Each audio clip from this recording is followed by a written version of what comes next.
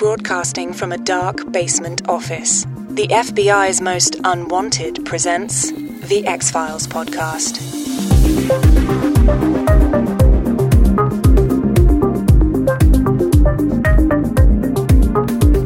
Ba-boom! The list. We're here. Boom. Yes, sir. We just chatting about the coronavirus and all that fun in the live chat here before the recording, which y'all are missing out if you're not listening to these live, but going a little earlier, 6 p.m. Eastern, 3/18/2020. The world is still intact, although hanging by a thread. So here we are. This might drop to complete and total pandemonium. Nobody will be listening. We're pretty close anyway. Yep. Yeah. Absolutely. Good stuff.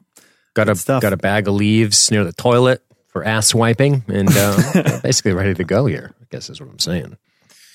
You know, at the end of the day, toilet paper, you can go without it. You got a shower? Absolutely. That's, or bidet. Shower's just a big bidet, right? For sure. What do they use in prison? Another man's penis. Ouch. That's a bummer. Yeah, I believe so. Pun intended. But we're going to Leon County, Florida. But before we go to Leon County, Florida, I think we want to do a little update, which I'm going to turn over to you and just say, hey, thanks for everyone for tuning into the live show, number one. Thanks for everyone who's tuning in to listen. Yeah, it's always fun, especially a little earlier. Hoping I know we got a couple of those European types in the chat, which is nice because usually not a good timing for them. But if you've been listening, you know we got something going on, and actually now it's the only goddamn March Madness happening. So we're breaking down. We started with our bracket of as voted by the members, the top 32 episodes of The X-Files throughout all 11 seasons. A little representation from each season. Wait a minute. Some more than others. Could we do a different March Madness and we just put all of the countries up in brackets? Like an actual Survivor? An actual March Madness, as it is chaos and madness. I like it. I like it. Russia. We only have 95 cases. Okay, pal. Sure. Second largest. 95 cases. And, 7,000 unexplained deaths. Second largest city in Europe, right? Moscow? Yeah, okay. Yeah. Well, anyway. Convenient. Sorry, I just wanted to get that going before we head over to Leon County. But continue. Yeah. But anyway, we just wrapped up round one. So 32 is down to 16. We'll be into round two if you're not listening live by the time you hear this. But it's still going. So check out the Facebook page. See, we got a couple surprise updates. Did you do a bracket there, Deanie Bean? I did not yet. Oh, well, you're a piece of shit. You can't cheat now. I know. I can't cheat, which is unfortunate. BP 9000 and I have our brackets we shared with each other. A little side bet going on. Oh, did you? A couple big surprises, man. Well, what's hanging in the balance with your bet with him? Who's the big spoon? Who's the small? The loser buys the winner a X-Files t-shirt of the winner's choice. Ooh. Hopefully that doesn't include like, hey, here's the white t-shirt David Duchovny actually wore, and it's like $700. I was just going to say, BP probably has all the ones commercially available, so you better hope you win. Oh well. Yeah. So check that out, and you'll be a part of determining what is the absolute number one, as well as who wins our little side bet. For sure. And who wins the actual listener contest, of course, the bracket. So good stuff going on there. For sure, man. Well, here we are. The list. The list. I didn't remember this one for a minute. It is, it's not one that really jumps to mind. And it's funny because watching it, I thought it was good, man. Mm-hmm. I liked it. It is good. I remembered it. Like I kind of remembered everything about it. But it's just like, if you asked me, if I scrolled through, season 3 headline, or just the titles of episodes, I didn't even really remember it was called The List. Didn't really remember much about it. It kind of faded away like a memory of a dead prisoner. Gotcha. So, question for you. Mm-hmm. Well, let me start with a statement, and then perhaps you can riff over it with your improvisational styles. Okay. I don't know what it is, but I don't get super intrigued by prison films, prison episodes, prison anything. Prison's such a bummer that I think I just reflexively go, ugh. Just don't want anything to do with it. Yeah, you know what I'm saying? It's just such a And that's just my own hang up. Do you know what I'm saying? I'm sure you can tell compelling stories in prisons, as we've seen in many. I mean, there's great prison movies, right? Shawshank Redemption, pretty good movie. I've heard of it. But that said, I'm just like, ugh. I don't know. There's something about it. Maybe it's because my mom worked in one for a while, and just like, ugh, God, I don't know. It's weird. They just bum me out. Maybe that's what it is. You know, it's like it's just a place of wallowing. It's just brutal. Yeah. Well, at least it does a great job in reforming these individuals and returning them to society as productive members with great skill sets. With great skill sets who are ready for a fresh start and are given a fair shake by the country in general. Yeah, yeah. Which takes us to East Point. So, I should probably let you retort that. I don't know if you feel one way or the other, you just don't really care. But I definitely have a prejudice against them. Okay. I think, you could maybe say it's a little bit of an overused setting. I guess I don't even know if it's that. I think it's my own, it's just probably my own emotional baggage about it. Yeah, but you are probably right about that. I mean, sure. Evil Warden, like they're saying in the chat, that's always a thing. Oh yeah, lots of Evil Warden. It's just, I guess you kind of immediately, especially if you're dealing with death row. Yeah. It's a kind of a very easy way to raise the stakes of everything. Cause it's this is a timer. Death is online. Time is of a diminishing resource, as it always is. Really comes into focus on death row, doesn't it? Yeah. It's something that everyone's familiar with and, has some idea of or whatever. So, it's a good setting for this particular little story here, obviously. Sure. Couldn't do without it.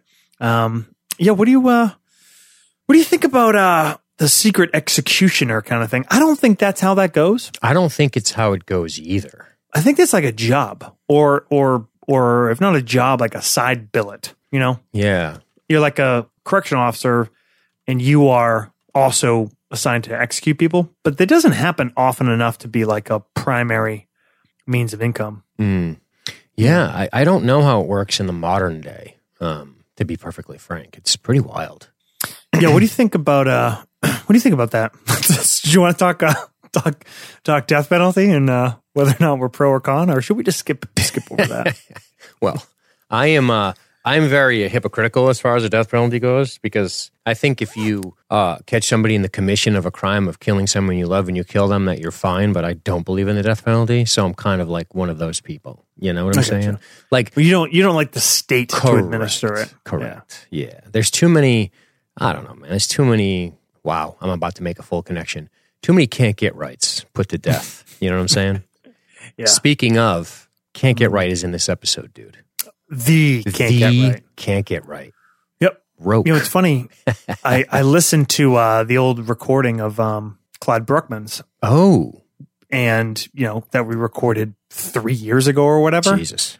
But you mention it in that episode. Oh, no shit. Bokeem Woodbine. Because we kind of joke like, hey, who knows how long from now it'll be, but the next one you'll hear after this will be the list. And you were like, it has Can't Get Right in it. And I was like, yeah. Holy shit. So people, so I'm not surprising anyone because I gave it away in the episode years ago. How about that? Little time travel stuff going on there. Mm-hmm. Also remember him from The Rock. He's he's been in a bunch of little fucking, he's like great. the heavy in Ed Harris's crew. He's heavy in Sopranos. Like he's got this whole arc with like music and hash and stuff in the early seasons. Cool. Yeah. Well, let me ask you this then. Go. Don't want to get into that. If you were to be executed, no way around it, what's your what method are you going with? It's a good question. If I had to be, I would probably say firing squad. Fuck yeah. Refuse the blindfold. Give me a cigarette. Fucking weirdos. I love it. It's dude. It's about 6 .308 rounds. I don't think you're, and I'm pretty sure your head's going to be blown apart. They go for the heart. They don't shoot you in the head. Do they? Yeah. I wonder why. I think just for the visceral, like blowing up of the head and face. I think also for the sake of the firing squad. I see. Oh, okay, gotcha.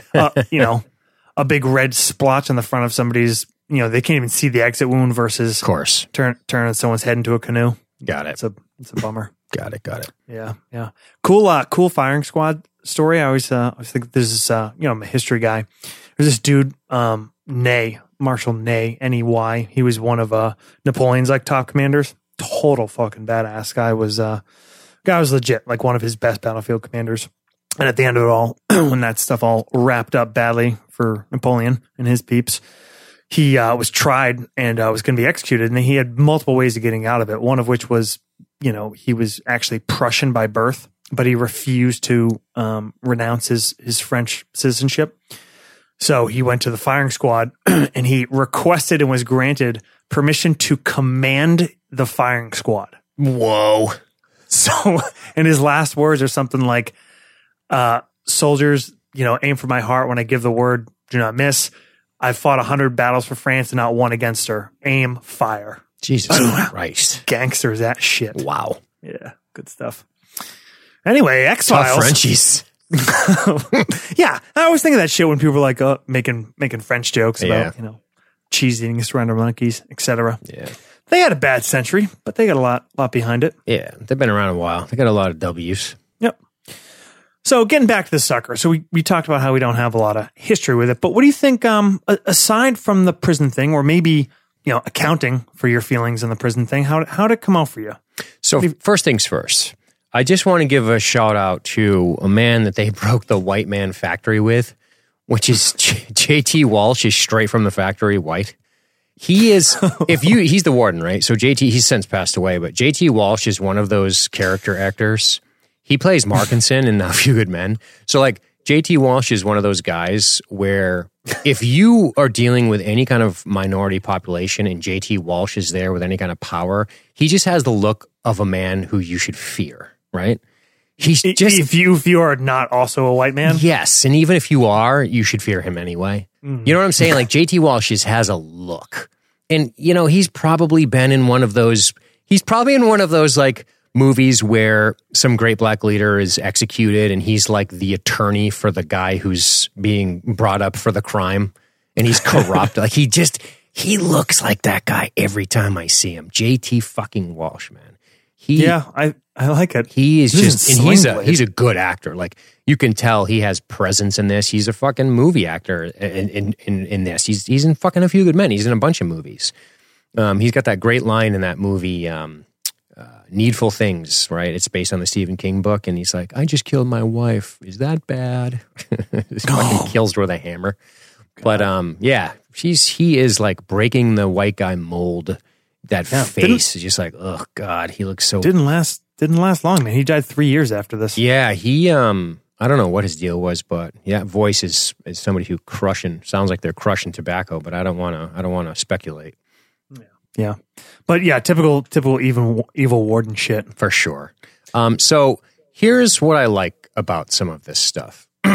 Number one, I love that black dudes can pull off yellow. I don't know a white guy on the planet who looks good in yellow. Not a single one. Purple, dude, gold. Yeah. Not a white guy on the planet can wear yellow. Black dudes crush yellow. They look so good in yellow. Speranza, I was saying that the whole time. I'm like, dude, that yellow just pops. You know what I'm saying? So that's a huge plus for me in this week's episode. A second plus for me in this week's episode is I think the acting is all pretty damn good. I like the performances. Of course, I wanted Roke to be in it more because I like that guy. Yeah. It's kind of a given. The more you would see of him, the more it would take away from, the supernatural, or the it being up in the air. I guess however you want to say it. But obviously, if you see him all the time, you're like, well, it's definitely him. Right. So lose that opportunity. But it does make him a little bit underused, unfortunately. Yeah. This kind of goes ABC. This does this. They almost feel like passengers again, like Dehan Die Verlitz. And it ends in a cool way. I like that the ending is cool, the way the warden gets it. But it never really makes me go, wow, that was amazing. And I just can't put my finger on it. There's a couple dumb little things like, you could ask why number one, this is a state prison. Why are federal agents investigating state prison stuff, right? That's dumb. That's nitpicky bullshit. But then you could also say like, hey, just one guy, look at JT Walsh's hands as he routinely beats people to death. Like his mitts must be all busted up, just punching heads until people die. The thought of that tubby fucking white piece of shit. I know. beating to death, whether they're handcuffed or not. Some of these, absolute specimens. No that shit. prison fitness. Roke is ripped. Yeah. Yeah, I mean, even Roke is absolutely ripped. But what's his name there? Esperanza. Not Speranza. Yeah. Nietzsche. Yeah. Nietzsche. Yeah. Nietzsche is cut. Cut up real nice. Cut up.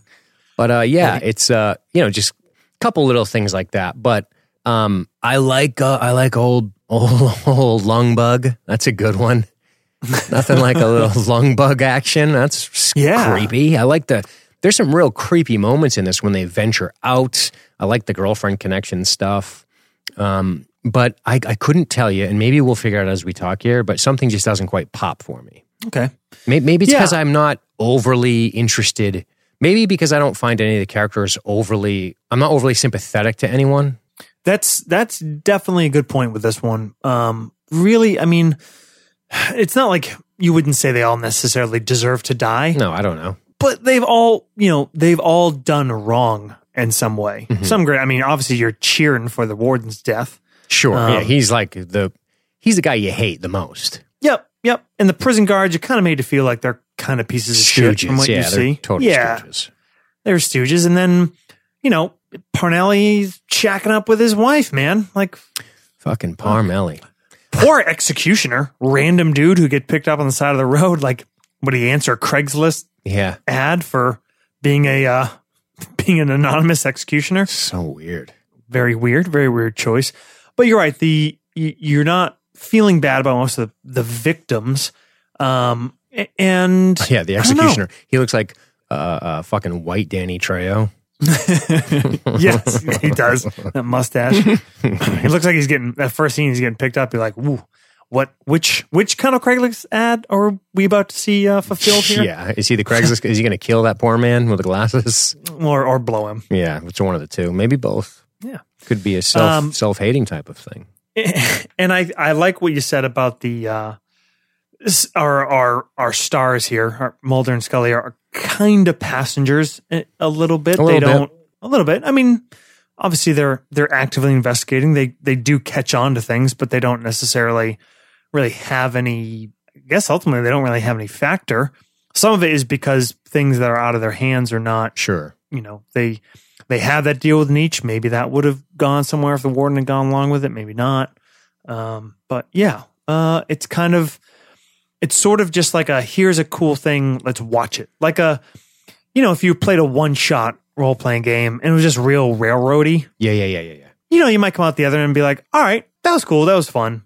But you're not as invested because it just felt sort of on the tracks. We just went from A to B and that naturally led to C, and there you go. And you know what? Some of the things don't quite pay off. Like when they are investigating Nietzsche's quarters. Nope, not quarters. That's a very pleasant way to put it. A nice euphemism. And they see that stuff. Scully sees the stuff on the pillow and the flies. I always think that that's going to be more of a factor, and we get maggots and stuff, but we never quite. I was expecting some cool like pestilence type of power to be wielded, but it's just sort of a clue for the old lung bug stuff, and like some of the manifestations of the way he is going to do his business don't really pay off. Like it's almost like he's just manipulating the situation, which is kind of neat. So, but then you also have the other side, like, let's show something physical. It's almost like they're like, how do we have him sort of be physically represented in a way with, like, I guess, bugs and maggots and stuff? That's a good point. And actually, if we're talking about why this episode doesn't totally crush it, I think there's a big missed opportunity because, dude, I love that scene, and it's heavy. Our pre-credit sequence when he's getting strapped in. Man. And then when he goes off on his last words, he just does that real fire and brimstone rant. Oh, yeah. Kind of a missed opportunity to make this some real biblical shit. Like some righteous killing. And I mean, they talk about it, but like you could bring in like the maggots, like a plague kind of thing. Sure.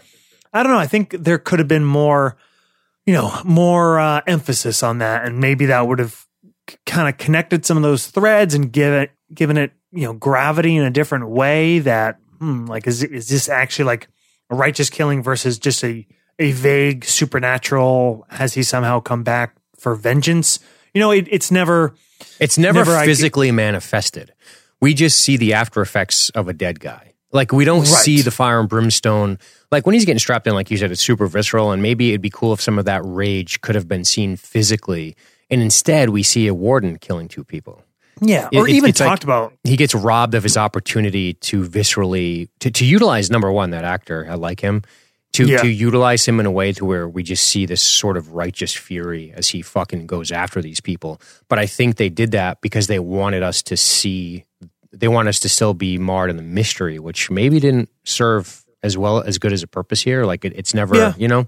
Yep. I mean, I guess that they are going for the mystery part of it, but maybe you're losing more than you're gaining from that. And like, you know, think about the opportunity too. If we're seeing this and we're getting some real Old Testament-y kind of biblical shit, and that's a cool opportunity for Scully, who, you know, raised Catholic, has a lot of that, you know, to kind of make reference of like, she's suspect, and yet she's seeing things that maybe relate to some scriptural shit. Like, that would have been kind of cool. Hell yeah, that's a really good point. That's a great point, actually. If you could have tied that into it a little bit more, right? Yeah. For sure. We're not talking about the same episode anymore. No. We're talking about probably, I don't know. That's cool. But it's obviously you got the this whole it's just the discovery. You know, I guess we're supposed to, part of the, again, I think it's the setting too. Like, we're in a prison and it's like, okay, there's a head in a bucket, but like 3 more horrible things happened in those walls today. Probably. Do you know what I mean? Like, it's not like you're finding a head in a paint bucket in a nice little summer cottage. That's more scary to me. And yes, it's cool and it looks creepy, and maybe again, it doesn't quite, I mean, it's cool to see the prisoners, you know, guys on death row, notably straight up fucking murderers, being terrified by some of this stuff. But again, it's like the guards have been, like you said, the guards have been established as stooges and pieces of shit. We have no real investment in these men on death row. And then I'm supposed to be cared that one of these shitbag guards got his head chopped off. Like, I'm not feeling, you said there is urgency, and yes, there is, but then there's like, fuck them. I kind of want to figure out who the 5 are, so maybe just keep rolling with it. Yeah, exactly. Kind of curious about this. Just let the 5 go, and we'll kind of know what's what after that. Yeah. But go ahead. What was the other thing? Something you said just triggered a thought in my head, and I can't bucket, think prison, summer cottage, head in bucket. Oh, yeah, with the head in the bucket. Actually, what I liked the most of that whole thing was when they walk into the warden's office and the headless body is sitting there. That's awesome. That is awesome. And that's the only part, I think, where the mystery element is somewhat interesting when... Yeah, because how the fuck does that happen? Right. When you talk about is there a conspiracy, you know, kind of thing going on in the prison? Are there some guards that are in on it? There would have to be if it couldn't just be prisoners to get up into his quarters. You know, like, all right. But really, all that you really get out of it is a pretty cool visual. Sure. Yeah. And also kind of a weird, creepy, like little thing I noticed when they get the head and they're looking at it, doing the whole autopsy thing, as much as you can autopsy a head, sure, a prison corner, whoever it is. He talks about how the head was severed, you know, just below the jaw, and it when you look at it, when you see that body, there's a lot of neck there. It's nasty. Like they went real high up on it, really choked up on it, and they left all the neck there. Swinging for contact, Josh. I got a man on second. You know, I'm not trying to be a hero. Just really a straight stroke. Yeah. Looking for that. I'm just trying to slap one between short and second. I'm trying to advance the runner, man. Look. Yeah. You know? Fuck. It's so dark. But the way they describe like the knives, like putty knives, I'm like, yay. Ooh, yeah. Mm-hmm. It's a bad way to go. You know, I mean, that's a lot of strokes. Sure. You know what I mean? With a putty knife, that's not getting down to brass tacks and a hit or two. That's doing yeoman work. Doing yeoman work, as they say. To get down to it. Yeah. So, I mean, what are our causes of death that we have between the 5? We have head severing by putty knife is one. You got lung bug. Yeah, I guess that's the only way, right? Yeah. Suffocated, lung bugs. Two prisoners get beat to death. Beat to death, right? Those weren't Roke's kills. Roke and is it Esperanza gets beat to death? Speranza and Nietzsche. Speranza and Nietzsche. No, Nietzsche is the guy that gets electrocuted. Oh, yes. I'm sorry. I keep doing that. Roke is the guy who gets beat to death. That's right. Yeah. That's right. I'm sorry. I've done that a couple times, that's okay. I think, throughout the episode. Go back and edit that. Sure. That'll only take 5 years. You'll be like, right. And then Nietzsche. It'll be all weird. It sounds so fucking goofy if I did that. All right, Josh, at the end of this recording, I need you to say Nietzsche 5 different ways and Roke 5 different ways. Nietzsche. Yeah, and then they killed Roke. It's not going to work. All right, so you're right. Nietzsche gets executed. Roke, Speranza are the two that are beaten to death by JT and the Bears over there. Mm-hmm. Yeah, no shit. But so of the actual victims of Roke. Yeah, not Roke, Nietzsche, but you're good. God damn it. It's like a learning disability now. I'm like, I can't get right. Victims of Nietzsche include the two guards. Yes. One we got Bug Lung. Yep. One we got Putty Knife, Head in a Jar. Then you get Executioner. Yep. 3. How does he bite it? They find him in the house dead. Yeah. In they give chair. Cause of death? I mean, he's just loaded with maggots. Well, I guess. Yeah, they just walk up behind him. Right. That whole thing. And there's kind of a gross effect on it. Parmelli's death is very cool because it actually comes at the hands of his wife, but it's sort of Nietzsche makes it happen by getting in her head, sort of. Yeah. That's our first real manifestation of Nietzsche is surrounding her.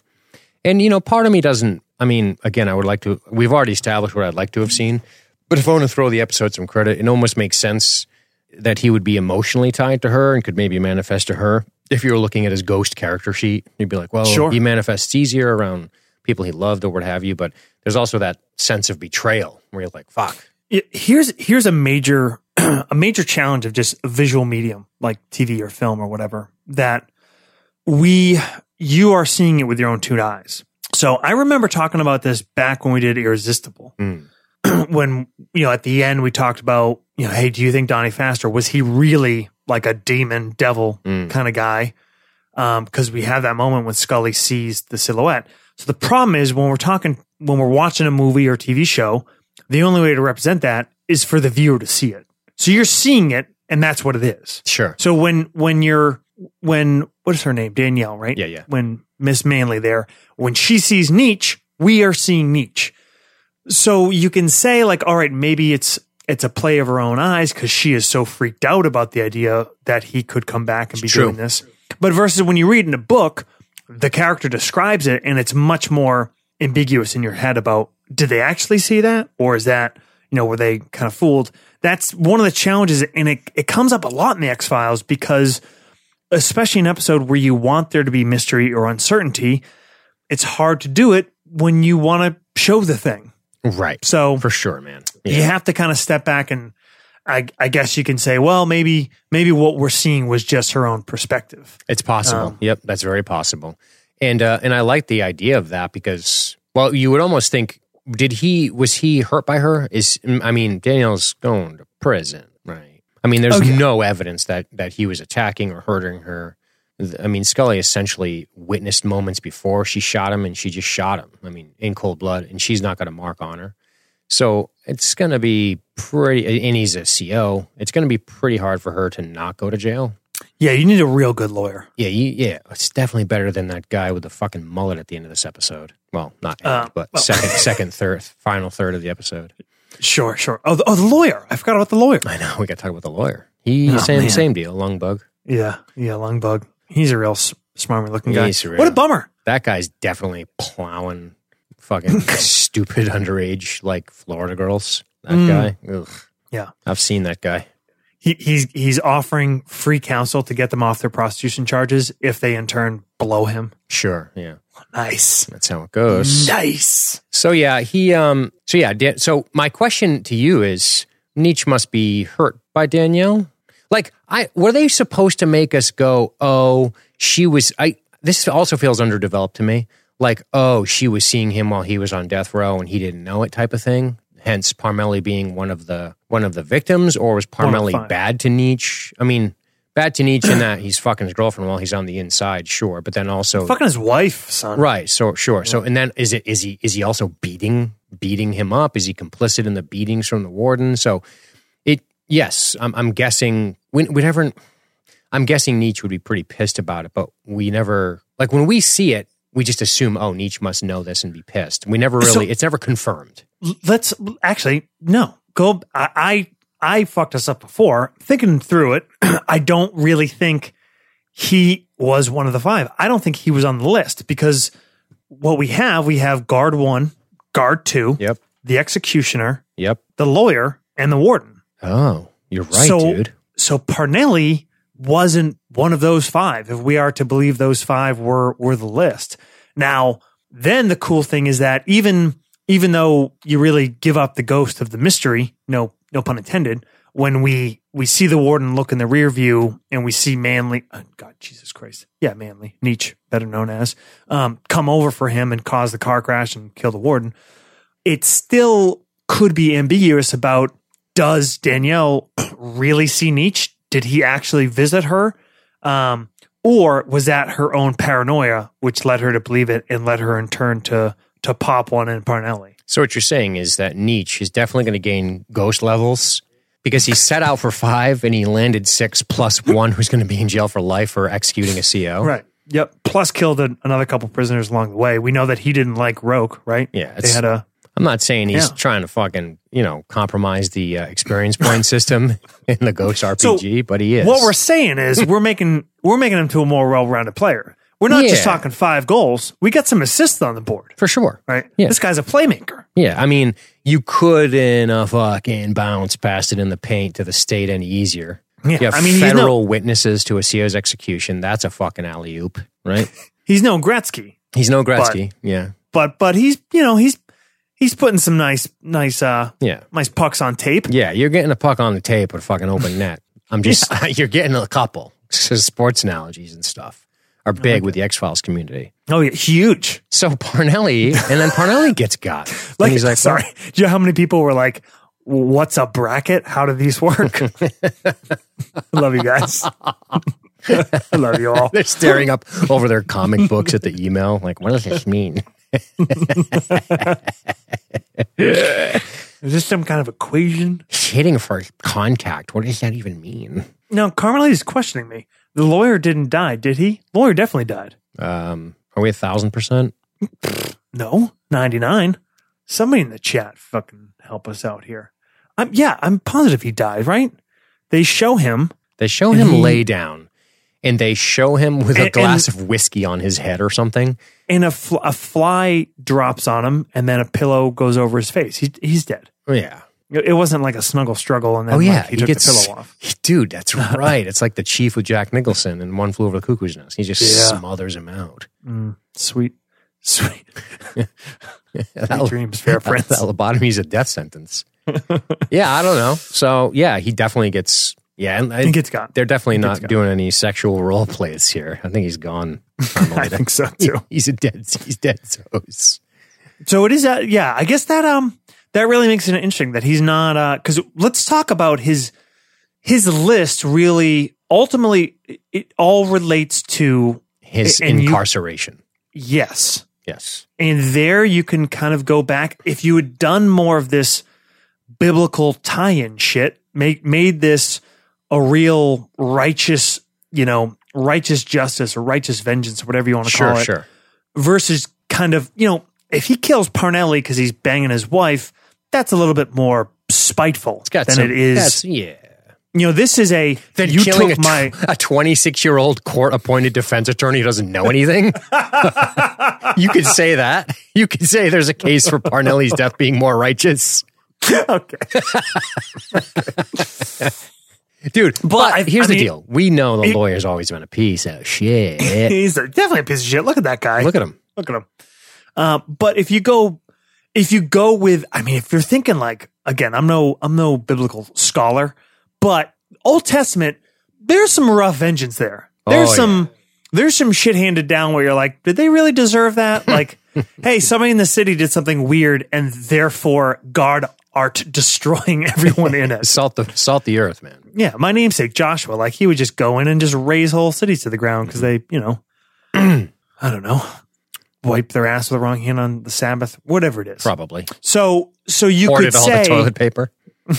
whether or not it's quote unquote deserved in a moral sense. Sure. It, the lawyer related to, it was all part of this. Sure. What put him on death row, how he was treated on death row, who was a part of it. Those are the 5 that died. That's right. By his hand. All people employed by the state penitentiary, right? And I guess you got to kind of dig that out more. We got to make these connections more on your own. And again, we've brought this up before, and it's not like I want everything to be drawn out, colored in for me. But I don't even really think you put enough emotional kind of weight behind that to make that interesting. More than like I think intellectually we're like talking about it and be like, oh yeah, cool. Yeah. I totally know what you mean. Versus Like, you don't want people to have to do the homework so much. And you know right. what? Go ahead. It's just less of an impact. Right. And I think that's one of the issues with the episode. The first time I watched it, I was like, I got to go back and watch this again. I was a little confused, to be frank. And I was like, on just the plotting and who's who and why is this person dying and is this a conspiracy? Is it not? So I was like, I got to watch this again and really pay attention. So I watched it twice, and on the second time I really paid attention. I was like, okay, I see what's going on here. Okay. You know what I mean? And I think, yep. And I am not I wouldn't say I'm a dumb TV watcher. I'm definitely not a super smart person. But I was like, okay, if the average fucking bear is watching this, they're going to be like, wait, hold on a second. What? Unless you're really dialed in, I think. And maybe that's what it was, which is why I liked it more the second time, I think. Okay. Yeah. So, interesting point brought up that we can maybe talk a little bit off this from Mr. Greg Dawes, the guy who saved my bacon by making that sweet little fillable bracket thing. Fucking A, man. Thanks for that, by the way, buddy. So he says in the chat, still don't understand how Nietzsche got the powers. Read a bunch of books and got super enlightened, ? That's a great point. It's a great point. So, and if you make this more of like that whole fire and brimstone, I don't think you want to answer it, but you could make it more like especially that would be a cool perspective from Scully. Like, is God giving him this or whatever you want to, whatever supernatural deity kind of thing you want to relate to? Like, is that if you're making it some real fire and brimstone shit, is that where his powers are coming from? Because, it is ambiguous, and that's not, the episode doesn't, I guess at the end of the day, the episode doesn't care about the how. Yeah. It's more just, it's kind of resting its laurels. Maybe not the why. I think it's kind of resting its laurels on the fact that he was an expert on religion, had a bit of a quote unquote cult following in the can, and his fire and brimstone speech. Now, the only problem with that is the rule of visual mediums is to show, not tell, and they did a lot of telling us outside of his actual speech. And I think that's why it's hard for us to sit on it. Like we don't really see his cult following. We just see people afraid of him. We don't really see how his education matters except for a stack of books. The only thing we really get is this quick performance of the fire and brimstone, which is great, by the way, for us to be convinced that he is in fact doing this. And the rest of it is just an exercise in intellectual curiosity of us trying to piece it together. You show me nothing, but it's telling me everything. A 19 woman's got 22. So another good one from Andrea Johnson. If we go with a different perspective, it's others' unconscious guilt for betraying him that causes the fear of Nietzsche. Okay, that's not really how the deaths happen. That's actually all right. So now I see two ways of maybe making this a more compelling episode. Sure, One is what we talked about already. The other is going in a more ambiguous way. What if every one of the deaths looks like could have been circumstantial, like could have been essentially caused by accident or by a reaction by the victim to something because of like this guilt or this fear. Like somebody sees something, they think it's Nietzsche, they turn, run, slip, and they get run over a train. I'm not saying that. No, I know what you're saying. Things like that. Yeah.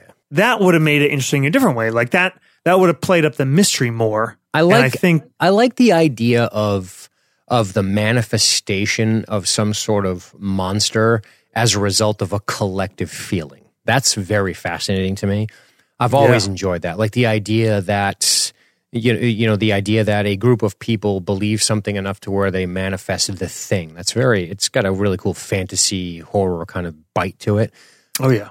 Just the idea of anything feeding, like it, you know, and it feeds off of the collective fear and misery of Derry, Maine, and it grows more powerful as a result of that.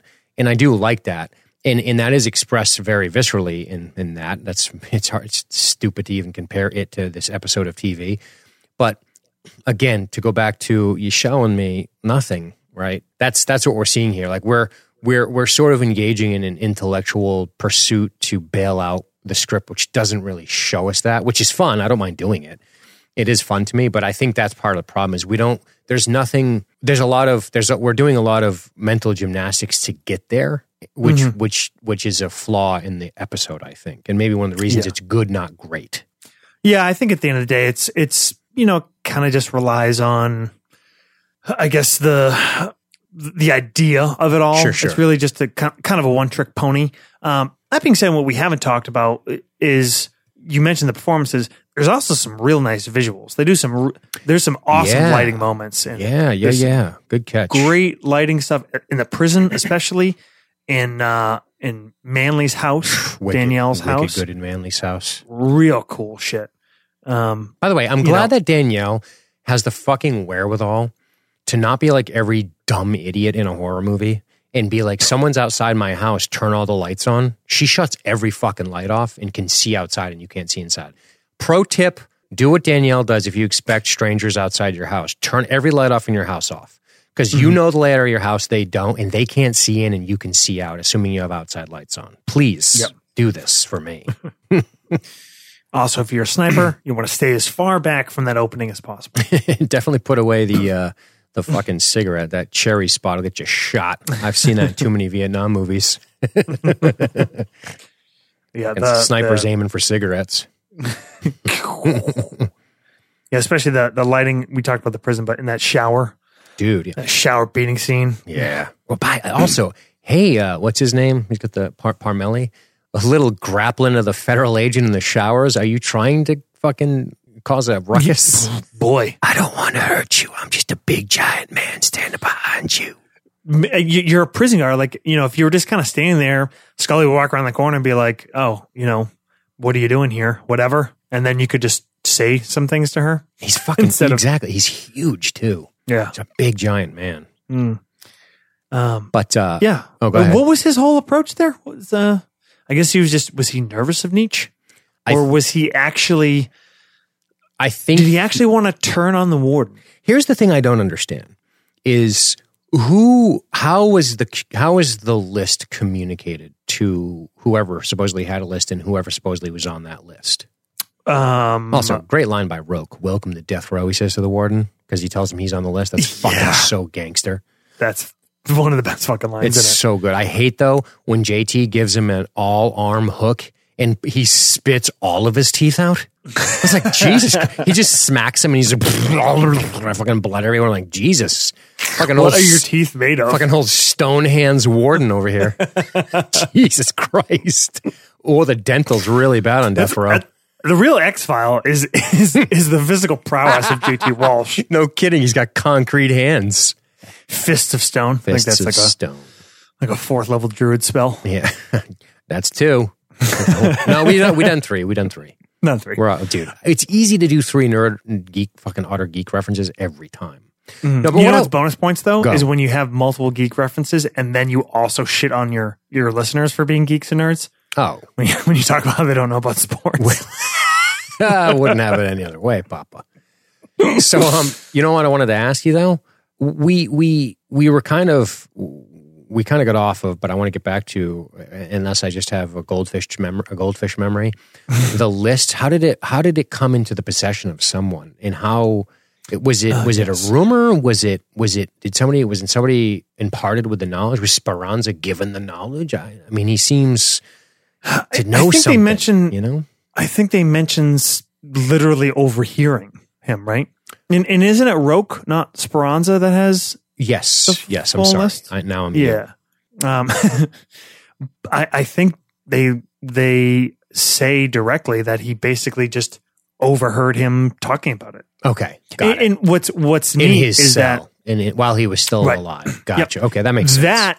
that is and does remain ambiguous, and I think you can kind of go any way with that. You can believe it's true or not, because allegedly Nietzsche and Roque did not get along.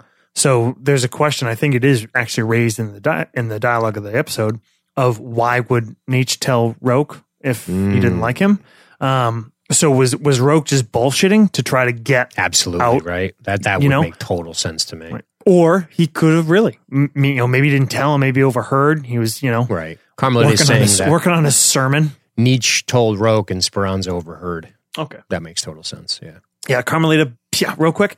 Your credibility slightly decreased. You didn't even know if the lawyer died. I'm just kidding. I love you. I love you, She Carmelita. has so much credibility in the bank. She can spare a few. Yeah. God damn. BP's not in the chat, or I would have been corrected 11 times already.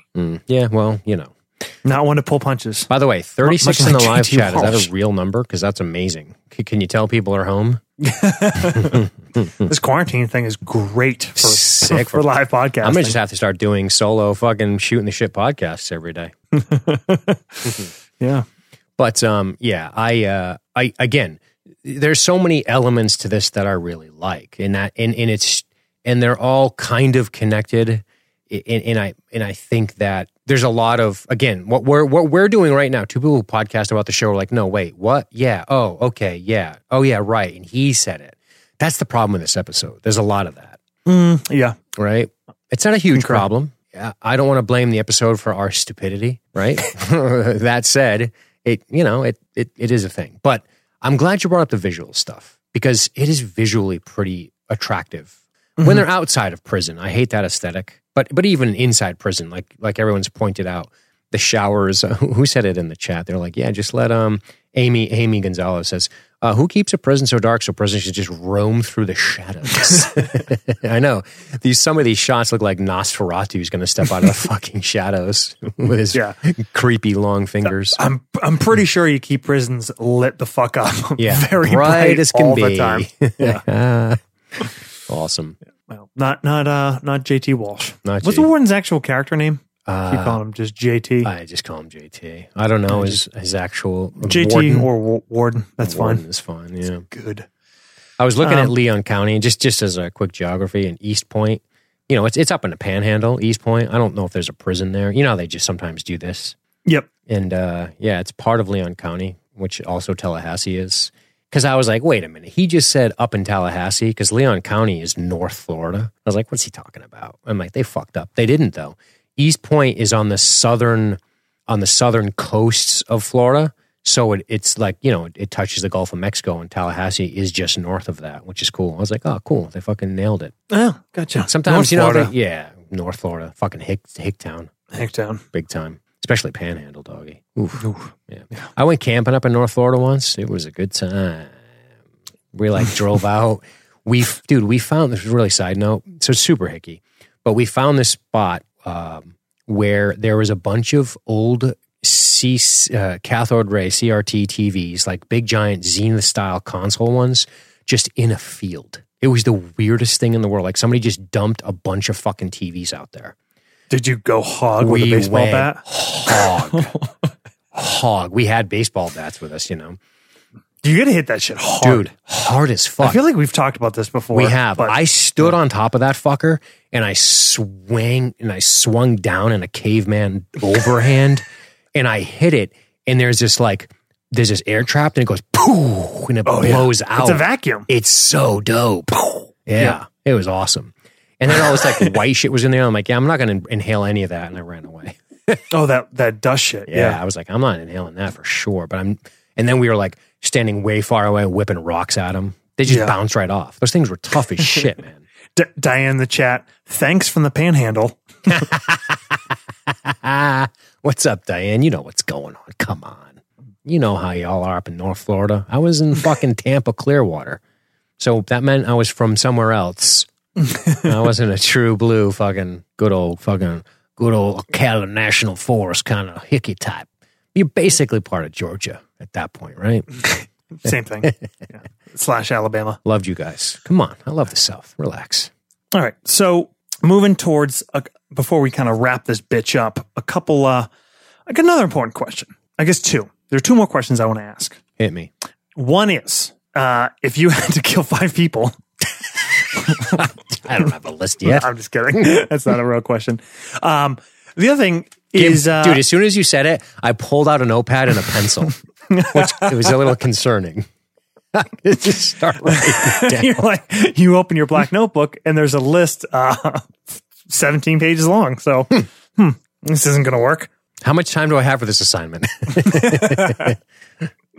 5-paragraph essay. There you go. And also, do you feel like the warden's death is kind of too quick? It is a little quick. I do like that they get him, and it looks cool, the overhead of the fucking thing. It kind of looks visually neat, the going off the road and shit at the end. Yep. But this is another thing about it. So I think they're like flies and shit. They were like, let's do flies and shit. And then they were like... Again, because you already mentioned that does not connect back to anything. Right. And then they were like, yeah, but we really got to get the bad guy with something visual. And I think that was their move. And that's not saying it's satisfying. I think his death is a result of the rest of the episode, even though I think you still could have done it better, even considering the episode ended where it did. Like, it might have been cool if it was something where it would just look neat if our guy Nietzsche was standing there and, I don't know, he did like a fucking Green Mile and opened his mouth and flies flew out and you know what I mean?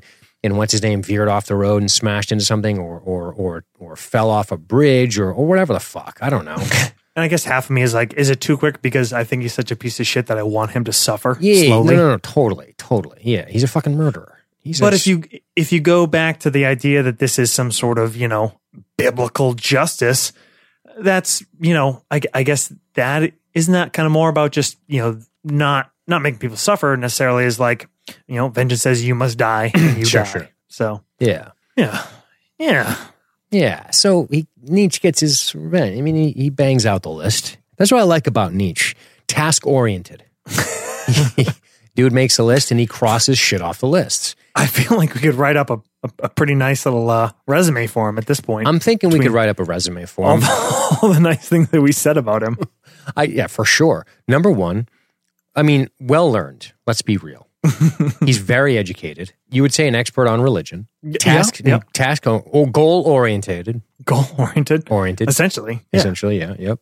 Yeah. And there's really a real two-way player for sure. I mean, if you're building an organization from the ground up, it's he's a solid cornerstone. I'm not saying he's a shoo-in, but I'm saying give him a second interview. Fair enough. If he starts dropping down biblical verses on you and telling you that you should paint your doors red, then you should probably be concerned. Oh, side note, by the way, hilarious. I wrote this down. How funny is it that Mulder quotes Christian theology? Mulder of all people. Mulder. God. Please. Mulder. You know what's funny? Dude, we just talked about this whole episode and barely mentioned those two. That's the problem with the episode. You're right. That's the problem with the episode right there. Yeah. Because essentially they don't really do a lot. They're just there to observe and comment on the things that we kind of see for ourselves. Correct. They're there because it's the X-Files. Right. But this thing just kind of moves through like the wind. And, Diane in the chat, physically fit, well organized, focused, decisive. Absolutely. Decisive as fuck.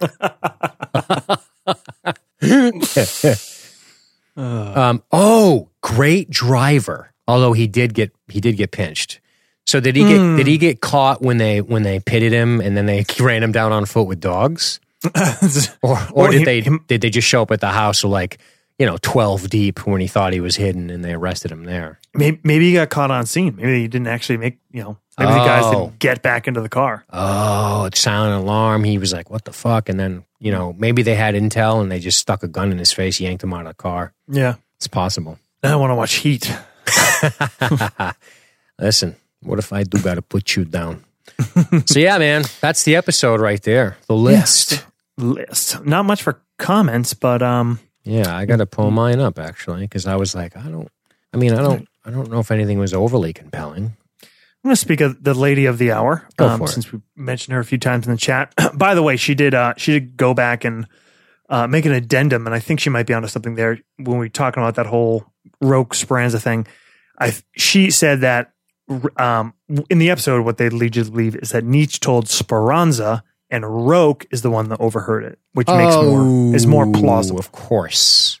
So, and then if you're a smart man, you're applying that as information to get yourself something from the state, right? You're trying to get something going.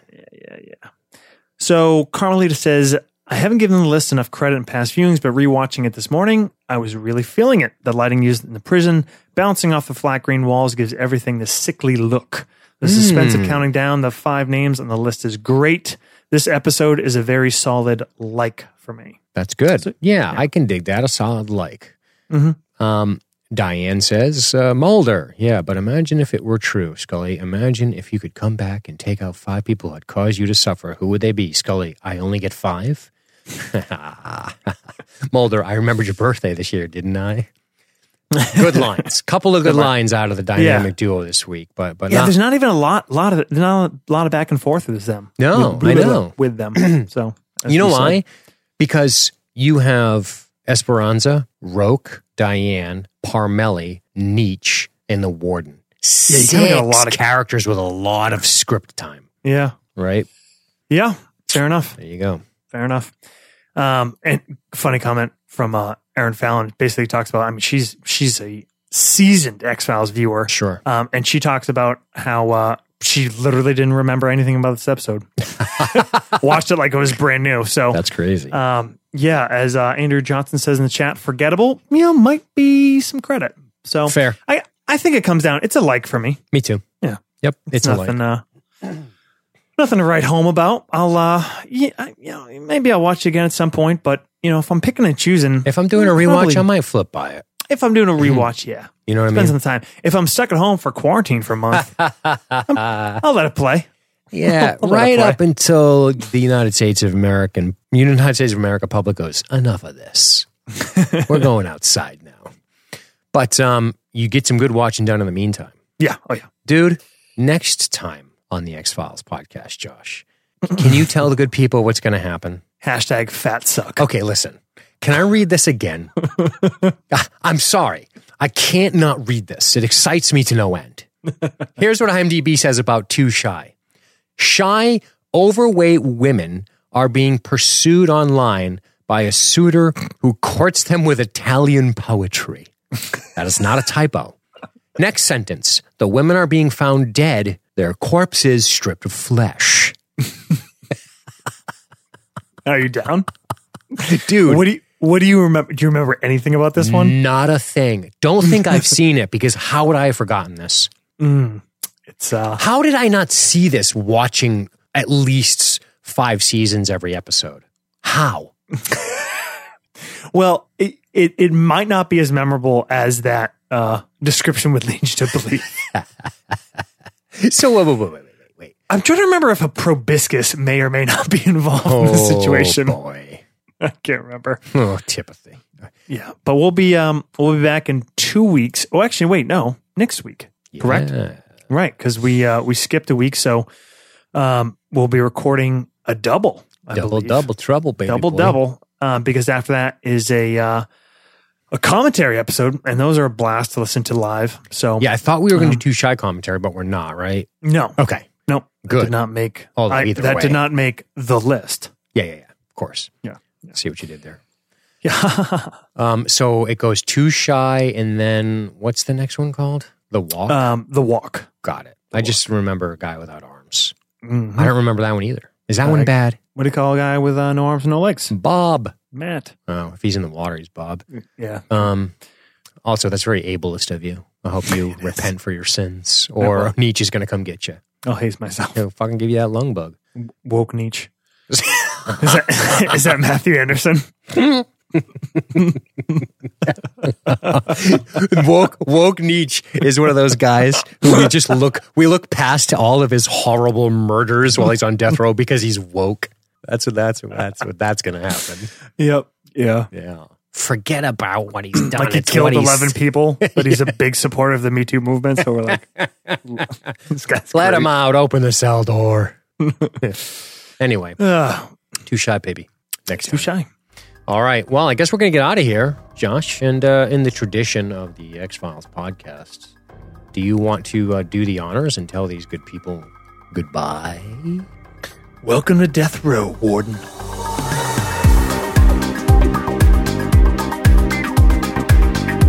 You've been listening to the X-Files podcast by LSG Media. Visit us on the web at libertystreetgeek.net. That's libertystreetgeek.net.